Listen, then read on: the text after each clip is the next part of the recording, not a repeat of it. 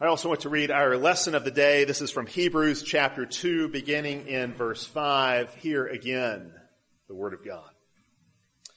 For he has not put the world to come of which we speak in subjection to angels, but when testified in a certain place, saying, what is man that you are mindful of him, or the son of man that you take care of him?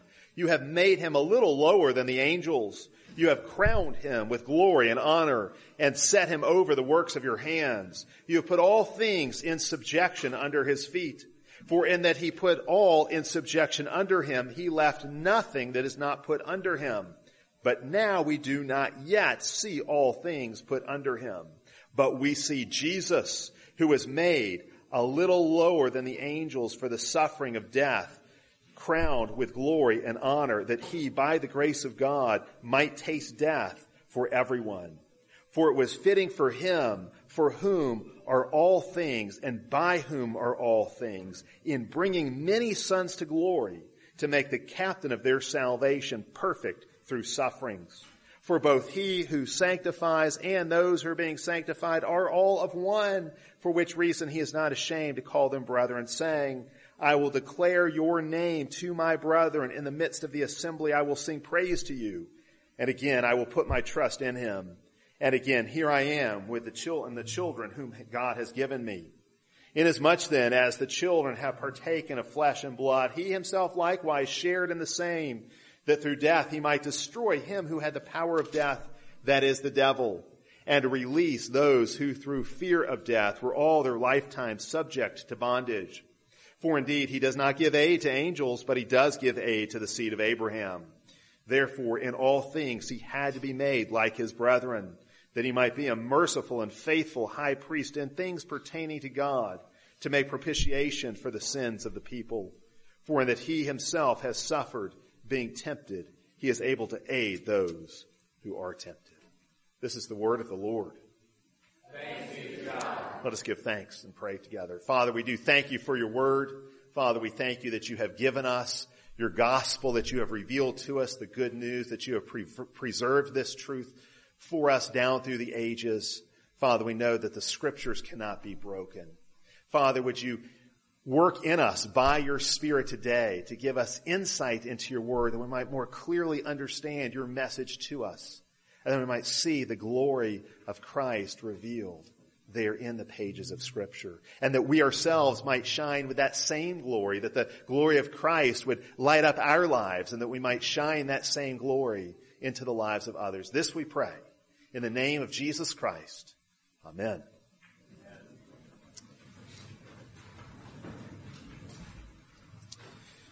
What is the message of the Bible? The Bible is certainly a big book. We know that, a big book written over several centuries by many different authors, at least many different human authors, even if there's only one divine author. It's one book, but it's composed of many smaller books, a variety of different kinds of books.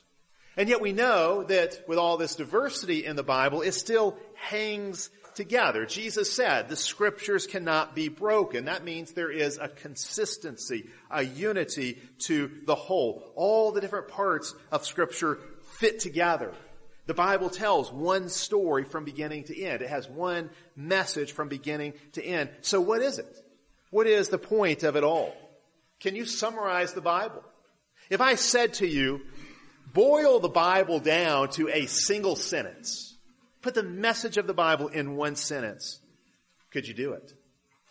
I know a lot of pastors and teachers and theologians have tried, and I've actually made a habit of collecting these through the years. Whenever I see a teacher or hear a pastor or read a theologian who talks about summarizing the message of the Bible in one sentence, I take note of it and I file it away because I've always been interested in this. How do we summarize the Bible? And when I say put the Bible in one sentence, I don't mean, one sentence with 15 commas and 4 semicolons, that kind of thing. That's cheating. And I'm not talking about that. I'm talking about people who have tried to reduce the Bible to one simple sentence, one elegant sentence. Can it be done? Let me give you some examples of these that I've collected over the years. Someone's put it this way. I like this one. The Bible is the story of boy meets girl.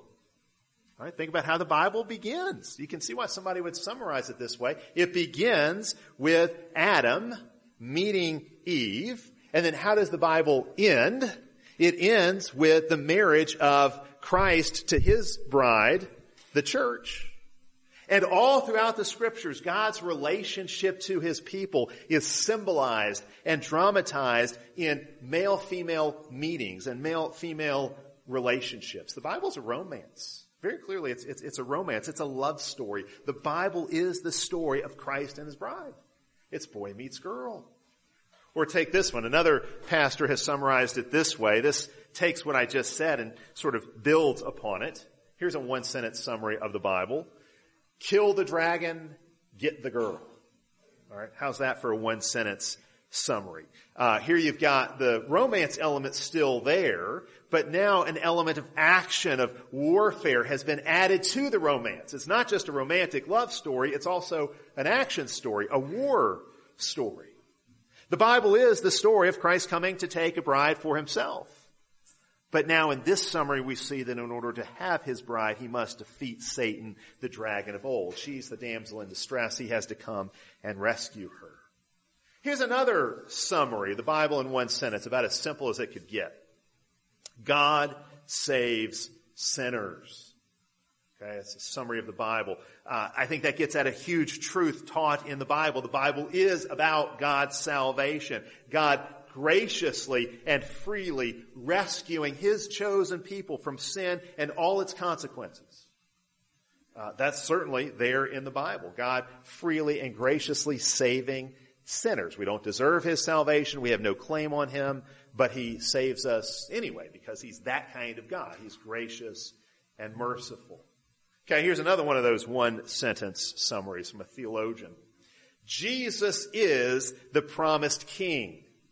Okay, this summary reminds us of a basic structure in the Bible, that God makes promises and then he fulfills those promises. And further, it indicates to us that all those promises are fulfilled in Jesus. All the promises of God are yes and amen in Christ. So Scripture has this promise fulfillment structure. That's how the story works. God makes promises, then he makes good on those promises. Or here's still another real simple summary of the Bible. God made it, we broke it, Jesus fixes it. Okay, and again, I like that one. It says there's a lot of truth packed into that. God is the creator God who made the world and he made it good.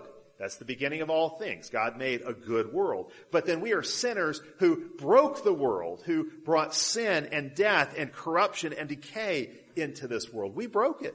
We broke what God made. But now Jesus comes to restore the fallen creation, to repair the ruins. That's a way of looking at the whole story the Bible tells.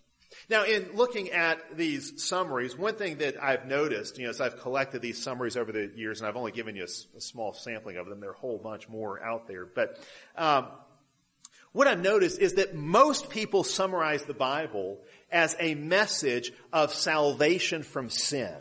Okay, some of these summaries I gave you go beyond that, or maybe look at the Bible from a little bit different angle. But most of the time, when people are asked to summarize the Bible, that's what they go to. That's kind of our default, is to think that the Bible is a message of salvation from sin. And certainly that's there. That is part of the Bible. It's a huge part of the Bible.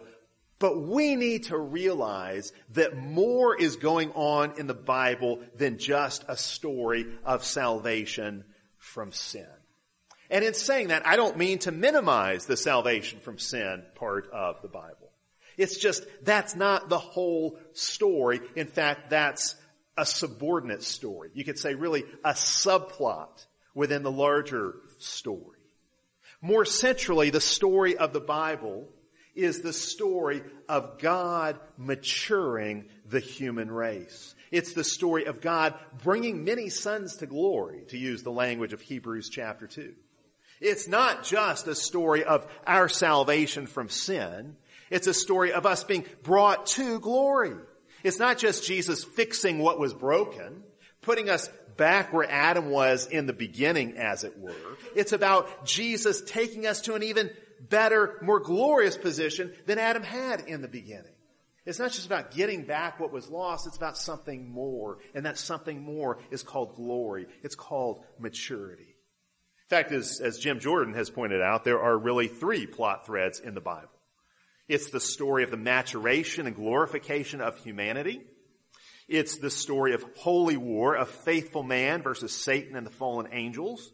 And it's the story of the salvation of sinful men rescued from sin and death. 3 plot lines there in the scriptures. And think about it this way. This is how you can think about it. If Adam had not sinned, there still would have been a story. If Adam had not sinned, there still would have been a story, a history. It would have been a history of maturation. Adam would have moved from glory to glory, from one degree of glory to a greater degree of glory. Adam was not made static. He was made dynamic. He was made for change and for a greater degree of perfection. So if Adam hadn't sinned, there still would have been a story. If Satan had fallen, but Adam had not, so if Satan had fallen, but Adam had resisted Satan's temptation, there still would have been the story of holy war. See, that's another plot thread in the Bible. There still would have been this conflict between man and Satan and the fallen angels, that holy war theme. So there are 2 plot threads now. Then we can add a 3rd plot thread. Because Adam did fall, now we also have a story of redemption. In addition to the story of maturation and in addition to the story of holy war, we also have a story of man's redemption. Because man did fall into sin, man must be rescued from sin. Man must be redeemed. He must be forgiven and made right with God. He has to be restored in that way. So you got those 3 threads, those 3 plot lines in the Bible. But see, here's the problem. Again, all too often we only focus on the 3rd of those threads, the 3rd of those plot threads, and we ignore the other 2. But if we ignore the other 2, we're going to misread the Bible, or we're going to end up screening out a lot of the Bible. If the Bible is only God saving sinners, the reality is it could have been a lot shorter. We don't need most of what's been given to us here to know that God redeems sinners and to know how God redeems sinners. The Bible could be a whole lot shorter if that's all there was to it. A lot of the material we find in Scripture would be unnecessary. And indeed, if all we focus on is God saving sinners, we can just ignore a lot of the material we have in Scripture. For example, you might wonder, you pick up the Bible and start reading in the book of Genesis, you might wonder, why do we have these long narrative biographies in Genesis of Abraham and Jacob and Joseph, these men who become the patriarchs of Israel? These stories are not given just to show us God saves sinners. That's a part of it, no doubt.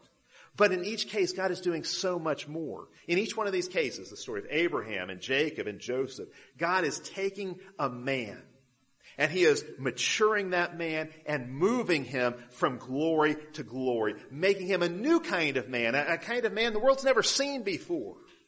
God makes something new out of each one of these men. He forms them into a new kind of human. So take the story of Abraham. Abraham is not just a sinner saved by grace.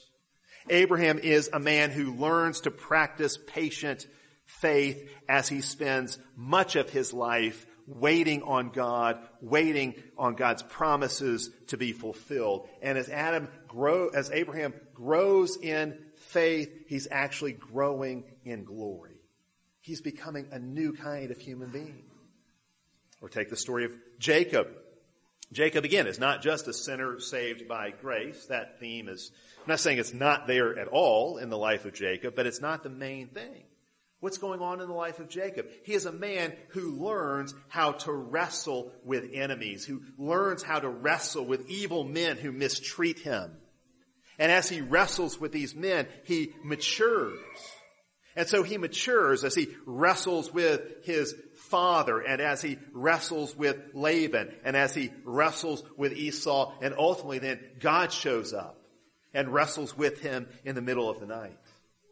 As if God is saying to Jacob, look, in all these wrestling matches you've had with these men who have opposed you, you've really been wrestling with me. And why have I been wrestling with you in all of these different circumstances and these difficult men I've put in your life? It's to make you stronger. It's to make you more glorious, to make you something that you weren't before. Jacob's life is not just about redemption, it's about maturation. Or take the closing narrative in the book of Genesis, Joseph. Joseph is not just a sinner saved by grace. He is that, but there's so much more going on. Joseph is a man who learns obedience through suffering. He's a man who goes through a period of being a slave, and then he becomes a son who is brought to glory. Joseph learns obedience through his suffering as he is persecuted by his brothers, as he is falsely accused by Potiphar's wife, as he is abandoned by Pharaoh's butler in prison. In all these ways, he is suffering, but in the midst of his suffering, he's learning how to be obedient. And in the end, he's glorified as he is exalted to a place of reign and dominion. And so Genesis began with a perfect man, but it ends with a perfect man as well. And a man who in some ways goes beyond Adam's original perfection. Joseph is a mature man who has taken dominion in a new kind of way. He rules over the earth in a new kind of way. See, in Genesis, these are not just stories of salvation. They're stories of transformation. They're stories of maturation, stories of glorification. These patriarchs don't just get saved, they get transformed. They're not just redeemed, they're made wise. They're not just sinners saved by grace, they're sons brought to glory. And these stories in Genesis recount this process of development. A process of development people would have to pass through. Even if sin had never entered the world, there would still be growth. There would still be this process of maturation. It's not just in the book of Genesis you have this. Really, the whole history of Israel works this way. If all God wanted to do is show how he saves sinners, most of the record of Israel's history is unnecessary. Most of that whole big chunk of our Bible about Israel is just completely unnecessary. But there's an interesting passage in Galatians 3 and 4 where Paul tells us what God was up to when he plucked Israel out of all the other nations of the world and made Israel his own nation in a special way. Paul in Galatians 3 and 4 explains to us what's going on in God's selection of Israel, why he pulls them aside to work with them in a special way. And Paul tells us God gave Israel the law because Israel was a child under tutors. Israel was humanity in training. Israel with training wheels.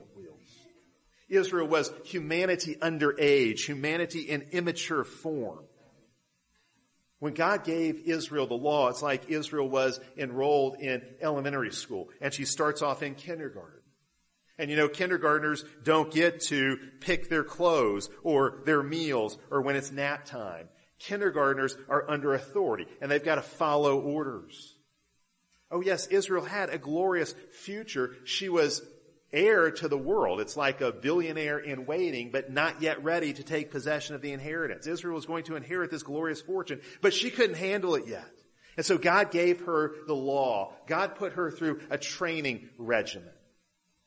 A kind of education process with the law. Paul says Israel under the law was a child.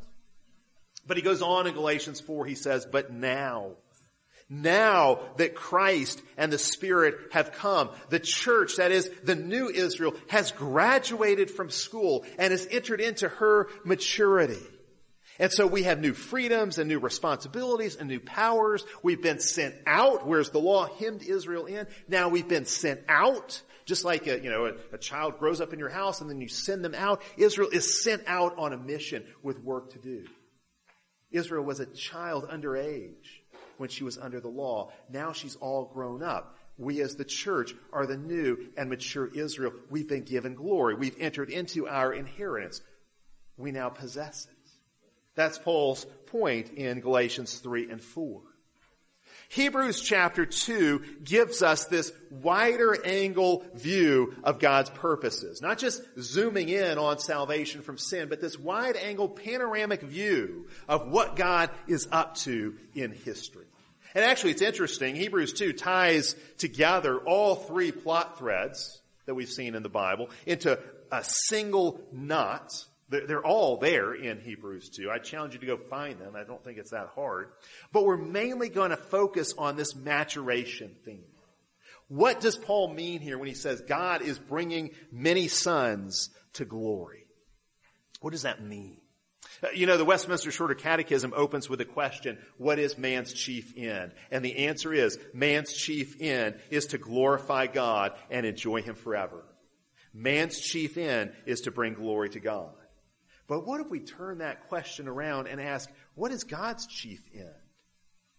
There is a very real sense in which you could say God's chief end is to glorify man and enjoy him forever.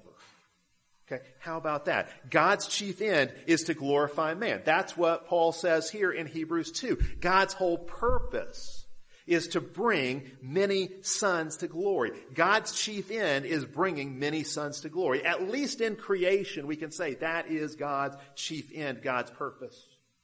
Now, for God to glorify us is certainly quite different than for us to glorify God. God doesn't worship us the way we worship him. God doesn't need us or depend on us the way we need him and depend on him. He is the all-sufficient, all-glorious God. We're dependent creatures. So all kinds of caveats and qualifications there on what I just said.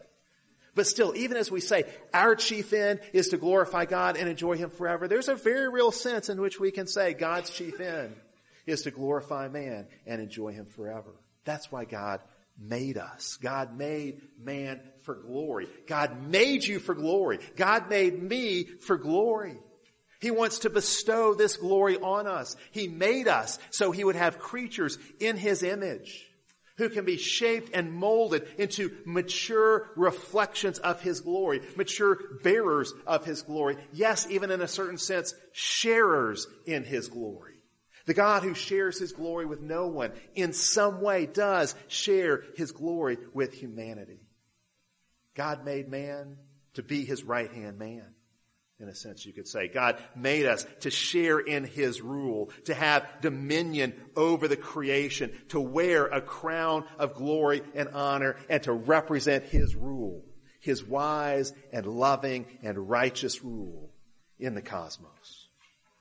Now, I can't explain every word and phrase in these verses here in Hebrews 2. This is one of my favorite passages. It's also one of the densest passages you'll find in all of Scripture. It really should be worked through a word and phrase at a time. But it's just too jam-packed for us to do that this morning. What I want to do is pick out a few highlights that capture this theme that is threaded through the whole Bible and show you how Hebrews 2 shows us what's going on with this theme. Verse 5 says, "For he," that is God, "has not put the world to come, of which we have been speaking, in subjection to angels." The implication in the context here is that the world to come is subjected to Christ, who is greater than the angels. Paul's just argued in Hebrews 1 that Christ is superior to the angels. People might wonder, how can Jesus be better than the angels when he died such a shameful death? And Paul in this letter is showing how that works. But what's interesting here is that Hebrews indicates there is an old world and a new world, a world that is and a world to come. And the important thing here in the context to note is this. Hebrews was written before 70 AD, before Jerusalem fell, before the destruction of the temple. That's the old world, that old Jewish world order, a world order centered around the temple in Jerusalem. That's the old world. The temple was the center of that world. That's what they call Jerusalem, the navel of the world. The whole letter of Hebrews is about the transition from old covenant to new covenant, from old world to new world. It's about the turning of the ages that the New Testament talks about so much. And so Hebrews is looking ahead. It's probably written in the early 60s AD. I'm not going to go into the whole context of it, but it's looking ahead to that rapidly approaching day when the old creation will be shaken down and the shadows of the old covenant will be replaced with the realities and glories of the new covenant. That old world was in some way subjected to angels, including that fallen angel Satan, who is called the God of that world, or the prince of that world. There were good and bad angels, and they in some way had oversight over humanity and acted as authorities. And so, for example, we're told elsewhere in Scripture that angels gave the law to Moses. It was an angelic administration. The angels were in charge. They were sort of the school teachers who handed over the lesson plans. Or in Deuteronomy and Daniel, we learned that there were particular angels given oversight over particular nations. So, for example, the archangel Michael oversees the nation of Israel. The old world was the time of humanity's immaturity. Man had angelic tutors. But Paul's saying here, in the new world, in the new covenant world, in this new creation we've entered into in Christ Jesus, this is now a time of maturity and glory for the church. Corporately speaking, the human race has in principle matured in Christ. If you can only think in terms of individuals and not in terms of a corporate humanity, you won't get this at all. This is about corporate humanity entering into a new world situation, a situation of maturity, of maturation and glorification in Christ. You see this if you keep going, because Hebrews next quotes from Psalm 8. This is David's reflection, a psalm of David. It's David's reflection on man's place in the cosmic purposes of God. What is man that you're mindful of him, or the Son of Man that you take care of him? For a little while you made him lower than the angels, but you have now crowned him with glory and honor and set him over the works of your hands. You have put all things in subjection under his feet. This psalm moves from Adam to the new Adam, from the old world to the new, from the rule of angels to the rule of man.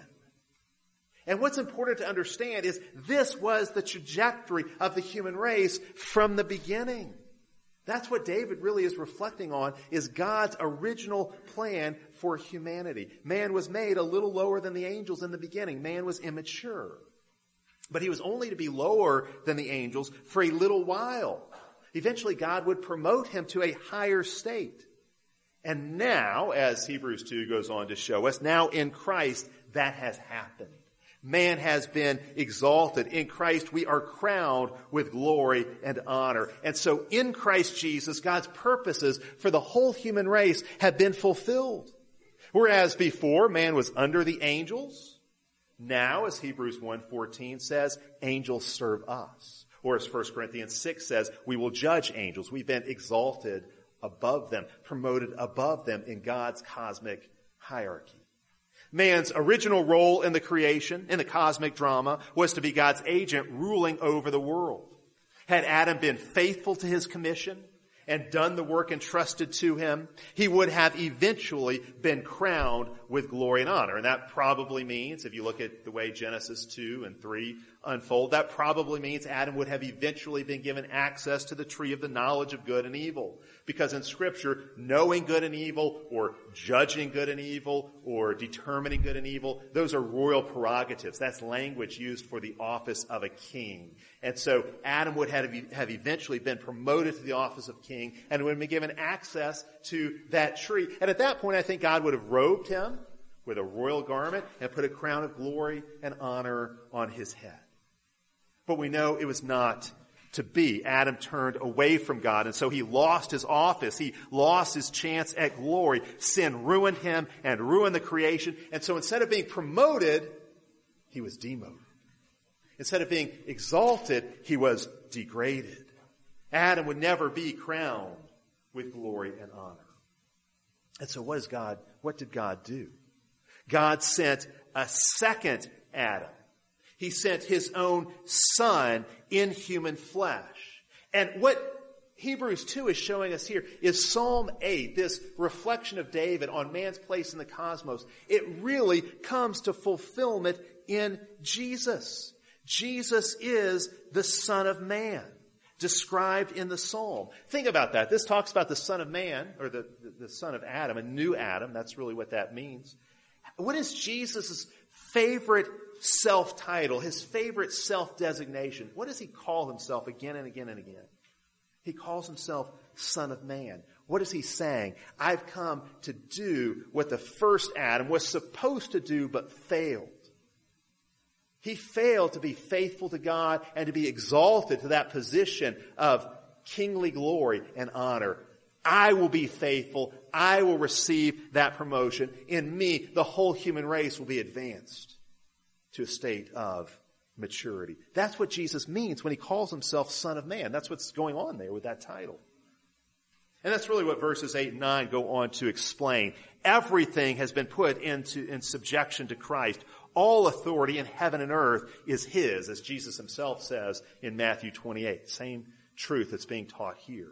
God's purposes for man and for the creation are fulfilled in Christ as he takes dominion over the whole world, as his kingdom grows to fill the whole earth.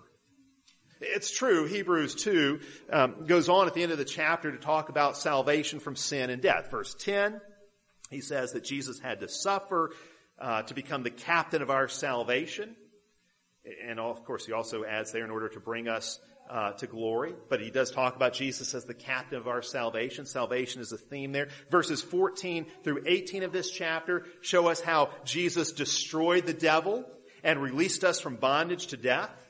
And how did he do so? By taking the wrath our sins deserved upon himself. So those other major plot threads in Scripture are certainly found here in this chapter. That holy war theme of the fight against Satan, it's right here in this chapter. That salvation from sin theme, yes, that's right here in this chapter. How Jesus made himself a substitute, taking the punishment we deserve. It's all there. The point then is that God's purpose of glorifying humanity has been brought to fulfillment in Jesus. That's really the point here. Here we see in verse 10, Jesus came to bring many sons to glory. Okay, again, we so often zero in on the redemption theme. We miss little phrases, little clues like this in Scripture. What does it mean for Jesus to bring many sons to glory? It means he's maturing us with himself, in union with himself. He's fitting us to rule with him. Jesus has advanced our human nature to a new and higher state of glory. Remember again, God's purpose was to glorify man even apart from redemption. If man had never fallen into sin, man would have eventually been glorified. He would have eventually been crowned with glory and honor. Now we can say the only way we can get to glory is through redemption. But redemption's not the goal. Glory is. Glory is the goal. Jesus did not come to redeem us. He came to bring us to glory. Now, in order to bring us to glory, he did have to redeem us. But the glory is the goal. The glory is more basic, more ultimate, more foundational. God doesn't just want redeemed sons. He wants glorious sons. That's what Jesus has come to do. And that's why it's so interesting. Psalm 8, we read it, the whole thing is our call to worship this morning. Psalm 8 does not say anything about sin and redemption. It's really interesting. I think it's David's reflection on the trajectory of humanity, even apart from our fall into sin. It's a reflection on God's purposes for the human race. And it reminds us, God did not let sin wreck his plan. In fact, God undertook redemption precisely so the original plan to crown man with glory and honor could be fulfilled. That's why I say redemption is not the main plot, it's a subplot. There's this bigger story going on, and redemption comes in so that that larger story can continue to move forward. Sin could have short-circuited God's plan. Indeed, it seemed to derail God's plan. But Jesus comes to put that plan back on track. And so in him, man has a crown of glory and honor. In him, man rules. The plan of God from the beginning is still fulfilled. It's fulfilled in Christ and because of Christ and through Christ. Now, what do we take away from this? I think there are several things here we could point to, but let me just point to a couple. First, we have to say Jesus is the paradigm and prototype for humanity. You want to know what a man is supposed to be? You look at Jesus. You want to know what human life is really supposed to look like, how we were designed to live? You look at Jesus. He is the new Adam, the model we should pattern ourselves after. He shows us what true humanity, that is glorified and matured humanity, looks like. If the goal is glory, if the goal is maturity, Jesus has it. And those things can only be found in him. The goal is not just getting your sins forgiven. The goal is not just getting redeemed. The goal is becoming glorious. The goal is wearing that crown of glory and honor and it fitting you just right. And the way to do that is to become like Jesus. So what did Jesus do? Well, look at verse 10. The captain of our salvation was made perfect through sufferings. Now, think about that for a second. You might say, well, now wait a second. Why does it say that the captain of our salvation was made perfect through sufferings? Wasn't Jesus already perfect? Wasn't he always perfect? How can Jesus be made perfect? How can you become what you already are?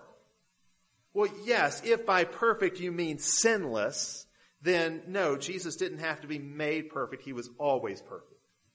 But what then does Hebrews mean when it says he was made perfect? Well, that word perfect in many places in Scripture has a sense of maturity. It means to be made mature. To be perfect is to be wise and glorious. You become perfect when you advance so that you become what you were intended to be all along. It means you've gone through a process of maturation and you've reached the end for which God made you. You've moved from the beginning glory to final glory, from original glory to eschatological glory. To be perfect means you've fulfilled your purpose. You've arrived at the destination God intended for you. God intended the human race to take a journey, to not just stay in the same place. To be perfect means you've arrived at the end point, the destination in that journey. Consider the way that language of perfect is used elsewhere in Hebrews. Hebrews 5, 8, and 9. Christ learned obedience through what he suffered, and having been made perfect, became the source of eternal salvation to all who obey him. Look at what Paul says there. Christ learned obedience. Again, we can ask the same question. Didn't he already know how to obey his Father? Hadn't he, as the eternal Son of God, always in some sense obeyed his Father? Well, yes, that's true. He didn't have to learn obedience in that way. But in another way, he did. In his humanity, he did have to grow and learn and move from one degree of glory to a greater degree of glory until finally, at last, he became perfect. And Hebrews 5 shows us his suffering was an essential ingredient in that process. His suffering was a necessary part of the process by which he became mature and perfect. Indeed, elsewhere, Hebrews makes it clear this perfection could not have come through the law or the sacrifices or the temple or the priests of the old world, the old creation, the old covenant. The law could never grant maturity and glory. In other words, you can't mature so long as you're under the authority of your kindergarten teacher. It just can't happen. You can't reach maturity that way. Hebrews 7, 8, 9, and 10 all show the law in different ways. The law, the priesthood, the temple, the sacrifices, none of them could bring perfection. But then you come to Hebrews 10:14, which says, by his one offering, he has perfected forever those who are being sanctified. Now it's not just Christ's perfection in view, it's ours. It's not just his glory and maturation, it's ours. Through his death and resurrection, his perfection is made ours. And so Hebrews 12:2 goes on to call Jesus the author and perfecter of our faith. He is the one who brings our faith to maturity. He moves us. The whole Christian life is moving from faith to faith, which means from one degree of maturity to a greater degree of maturity, from one degree of wisdom to a higher degree of wisdom, from one level of glory to a higher degree of glory. He is the author and perfecter of our faith. He brings us to perfection. He brings us to maturity. And so in principle, we can say, yes, we are all perfect and mature in Christ Jesus. And we can also say we must continue to grow and mature and move from perfection to perfection, moving from one degree of glory to another degree of glory. In Christ Jesus, we are all now adults, crowned with glory and honor, given freedoms, privileges, and responsibilities as co-rulers in Christ Jesus over the creation. We've been enthroned with Christ. We rule with him. This is what it means for Jesus to bring many sons to glory. We've been brought to this glory. And yet we continue to move from glory to glory. See, what is your present? You are glorious. What is your future? You're going to be even more glorious. Your present is glory. Your future is even greater glory. That's God's plan for humanity. Scripture is clear. The church is the glory of God. It's interesting how there's all these clues that God is remaking the church into the image of Christ's glory. John chapter 1, in his gospel, Jesus is called the revelation of God's glory. John 1:14, the Word was made flesh and tabernacled among us, and we beheld his glory. So we saw the glory of Jesus. Here is a mature humanity.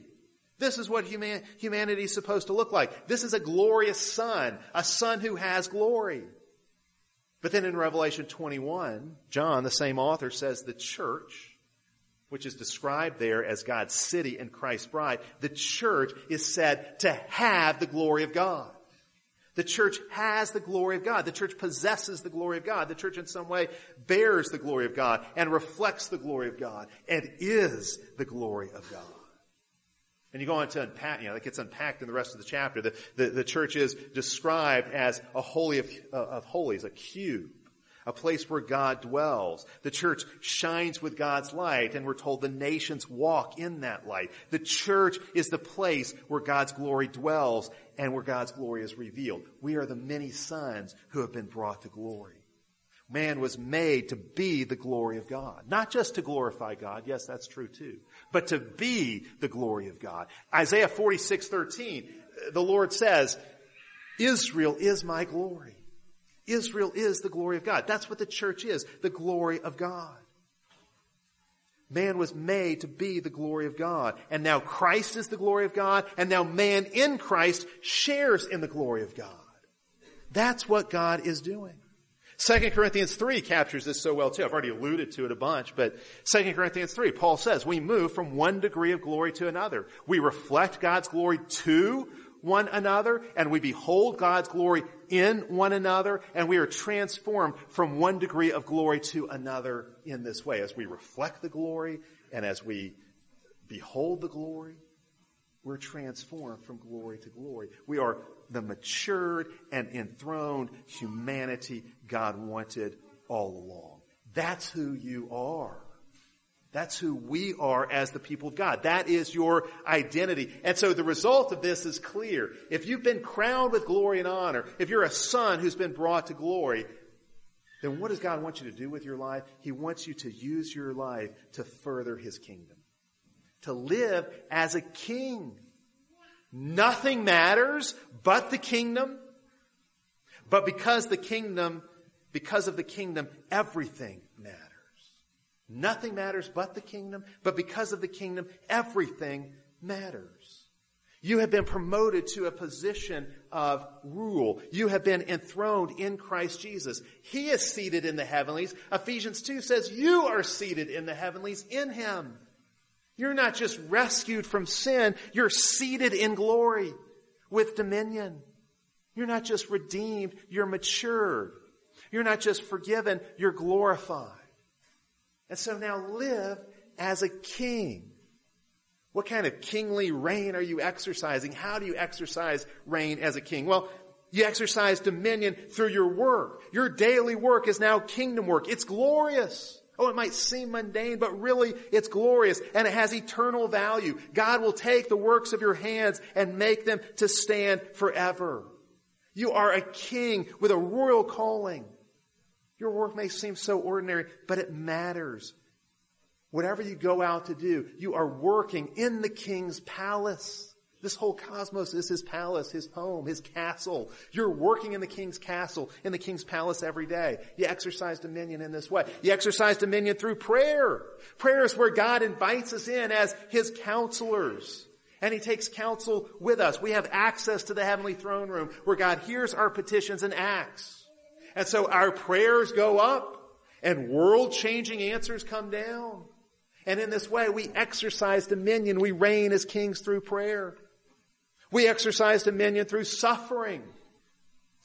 We learn obedience through our suffering, even as Christ did. And as we suffer faithfully, we are made more and more like Jesus himself. We exercise dominion when we suffer faithfully. But there's still this question. It's always it's kind of the elephant in the room question whenever we talk about this. If Christ is crowned with glory and honor, so he rules over all, and in union with him, we are crowned with glory and honor as well, so we are co-rulers with him. If the Son has brought many sons to glory, Why don't we see more of that glory? Why don't we see more of that reign? Why do we live in a world where people who want children can't have them, while others don't want the children they have and murder them in the womb? Why do we live in a world where an innocent teenager can be asleep in his own bed and be shot in a random act of violence? Why do we live in a world so full of cruelty and misery, in a world where cancer and car accidents can cut life short? Why do we see so much sin and evil and suffering and so little honor and glory? That's not just a question for us. It's not just a question we have. It's a question they had too, way back when this letter was first written. And it gives us an answer because it's explicitly addressed right here in Hebrews 2. Verse 8 answers that very question. It says, we do not yet see all things put under him. We don't see it yet. But verse 9 goes on to say, we do see Jesus. We do see Jesus, and that's enough. We see Jesus crowned with glory and honor. And so we trust, yes, he really is in charge. He really is at God's right hand, ruling over all. We trust in him, and we hope in him. And we obey him, and we imitate him. We don't see all things put in subjection to his feet, or to ours for that matter. But we do see him. And so we know the kingdom is here. The new creation is here. The world to come is here. We are seated in the heavenlies with Christ. We are sons who have been brought to glory. Christ rules over all things for the sake of his church. Those are the facts, no matter our feelings. Those are the most fundamental facts in the universe. But we know too, this kingdom that has been inaugurated is not yet consummated. Putting all things under Jesus' feet is a process that will not be fully complete until the last day. The kingdom doesn't come in like the 82nd Airborne. No, Jesus described his kingdom coming like leaven, working its way through a lump of dough. His kingdom comes in the form of a cross. It often comes in weakness and brokenness. It comes in humility and sacrifice and suffering. Jesus spreads out his kingdom through us in all these ways as we seek to live faithfully as his broken, still in some ways, but also glorious people in this world. Our lives should be signposts showing the world that the kingdom is here. We live new creation lives, lives under his lordship. Our own lives subjected to his lordship proves to the world that he is Lord. As our own lives are subjected to Christ, we show the world what it means to be perfect, what it means to be mature, what it means to be glorious, what it means to be truly human. And as we learn obedience through suffering, we show the world what this crown of glory and honor looks like. Let's pray together. Father, we do thank you that you have crowned Jesus with glory and honor, and that we wear that crown as well, that we are the many sons he has brought to glory. Father, may we live out this glory. May we shine with this glory and reflect this glory and bear this glory. May we be this glory. May we be your glory. And as we are your glory, may we glorify you. This we pray in Christ's name. Amen.